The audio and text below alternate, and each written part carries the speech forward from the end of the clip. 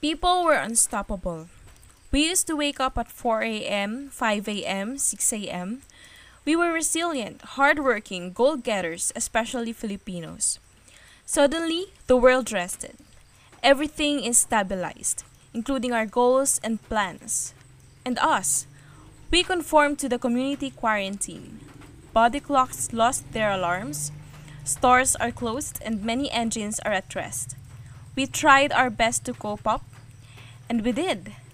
Slowly, as this pandemic starts packing up, we are starting to stand up again, maximizing our time and energy to adjust to the new normal. Since we are going to take another mind shift again, did you know that it could damage your mental health?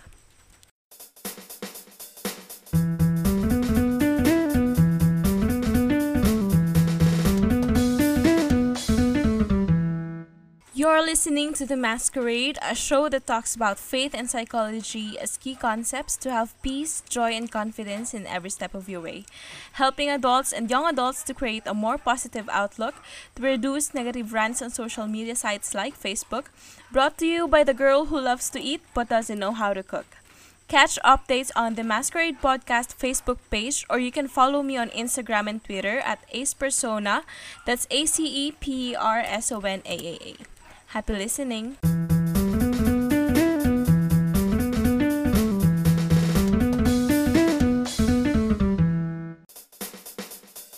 Alright, how are you guys doing? I believe COVID is already wrapping up all over the world. I'm still praying for the Philippines to flatten the curve. It has been so stressful for everyone to break their routines, adjust to become a taong bahay. So this episode is a special post-COVID episode claiming that the pandemic will totally end soon. We are going to remove the mask that COVID gave to us. Aminin mo, there is a difference between your normal self and your quarantine self. Aside sa mga kaya mong i-observe, I'm sure there are other damages that we're not aware of. Yes, the pandemic will definitely end. The economy will surely recover. But the damage on us, on each individual, will take time and can last a lifetime. Soon, everything will be back on the road.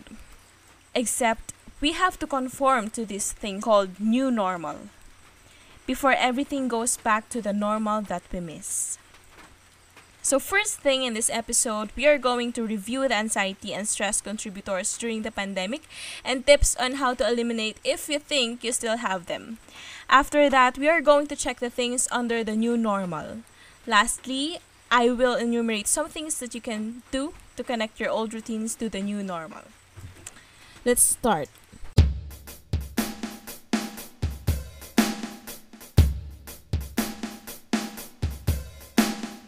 First point, the quarantine period. It's not just the virus. There are other factors that influenced our emotions during the pandemic. Starling Minds conducted a research about this and found out the 3 general clusters of stressors during the pandemic. First cluster of stressors, high level of uncertainty. We don't know if kailan ba ito matatapos. At first, we were panicking. Dumagdag pa yung mga nagpapakalat ng fake news. Ako, I intentionally avoided those news on Facebook because a lot of people are sharing things na hindi naman nakakatulong. And yes, you have the power to choose kung ano yung gusto mong makita sa feed mo. If the internet still stresses you out, leave your news feed and choose to visit the trusted sources. Second cluster of stressors, the life-altering events, like the community quarantine. Yung adjustment from being productive to being bored all day, adjustment sa paggising ng maaga, sa paggawa ng chores. Dumagtag pa yung factor na hindi na on-air itong isa sa pinakamalaking network dito sa bansa. Maraming hindi sanay doon. Maraming mga Pilipino ang doon na lang nalilibang pero nawala pa. Noong una, ang daming memes sa Facebook like, ganito pala yung feeling ng nasa loob ng bahay ni Kuya. Tapos, dumami yung mga nagkaroon ng TikTok accounts. Dumami ang vloggers at content creators. Hey! Which is good. If the adjustment still stresses you out, maybe you can also discover a talent of yours during this time. Third cluster of stressors are the major disruptions to work and personal life, especially sa mga work from home. Dapat talaga may isang zone ka sa bahay na kapag nandun ka, work mode ka. Hindi ka talaga magiging productive kapag nandun ka sa relaxation place mo sa bahay. Aside from that, it will be really helpful to orient the other family members about your schedule para sila mismo, they know whether nakakaistorbo ba sila o hindi.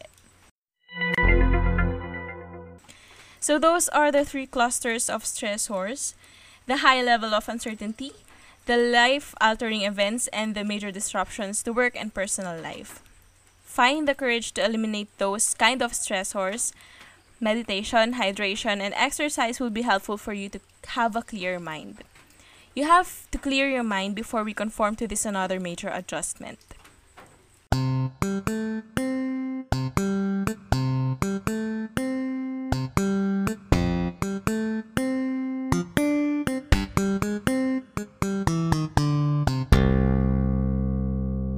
The new normal.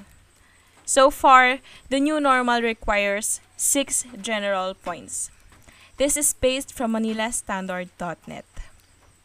The first new normal routine: wear a face mask. This is so important right now because anyone could transmit the virus through the droplets. Also, just a quick reminder for everyone, wear your mask right. It should be from your nose to your chin. The second new normal routine is frequent hand washing. Before the pandemic, we wash our hands before, during, and after preparing food, before eating, after using the toilet, after touching animals, after handling pet food, and after touching the garbage.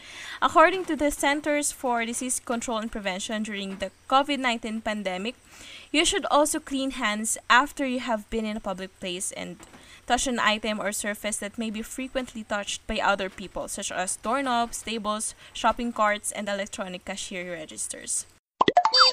The third normal routine is temperature checking by the guards. This is for our safety. I just want to remind everyone that we should be polite to the guards.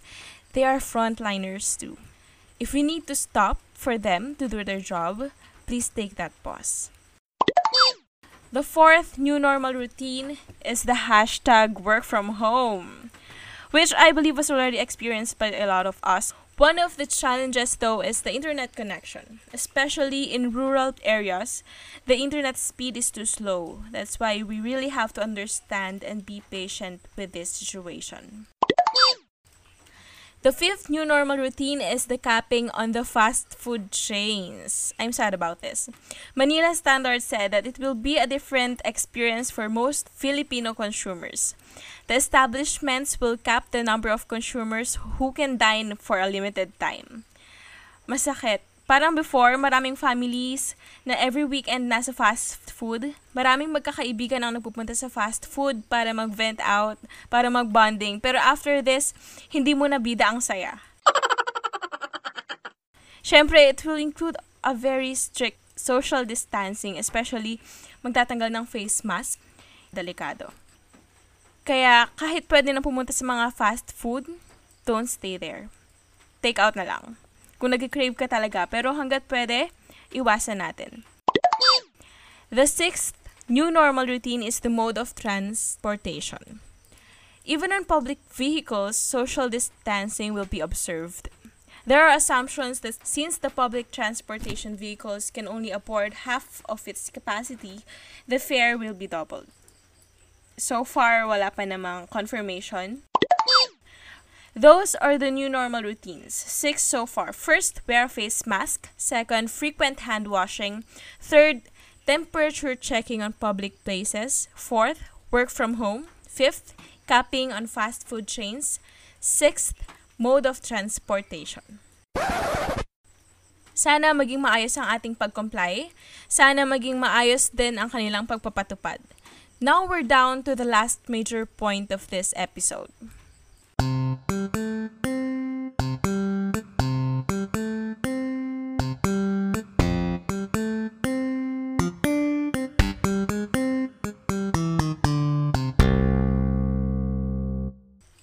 An old person in the new normal. Yes, you have to bring your old self to the new normal, especially if you think you've not been so productive during the quarantine. You have to be ready for compliance.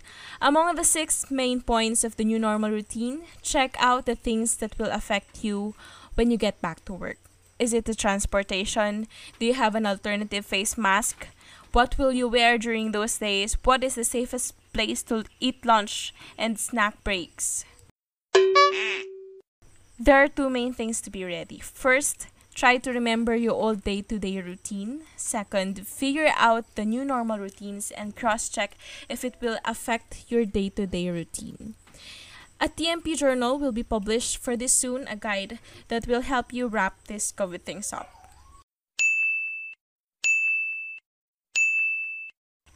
There are many speculations over the internet on what will happen after COVID-19.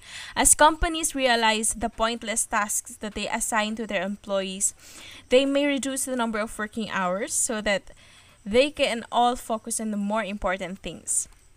Price of goods may go back to its normal rate or higher as many businesses struggled today.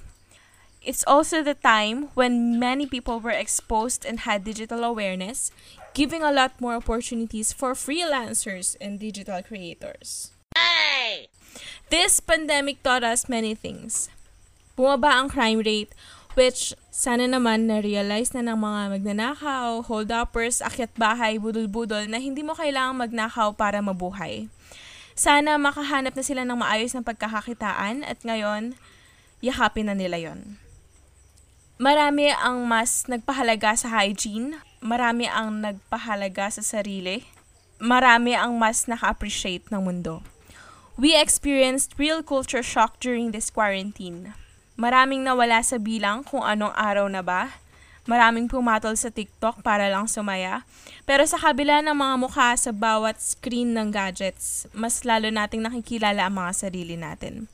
Na-appreciate natin yung paligid, mas nalalaman natin yung mga ayaw at gusto natin, nadidiscover natin ang mga bagay na kaya mo naman palang gawin. Kaya mo naman palang mag-bake? May alam ka pala sa online selling? Masaya palang magtanim? At marami pang ibang discoveries. It is said in Psalm chapter 23 verse 4, "Even though I walk through the darkest valley, I will fear no evil, for you are with me. Your rod and your staff, they comfort me."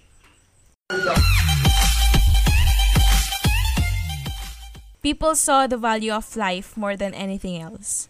Life more than success, family more than job, faith to God above all else.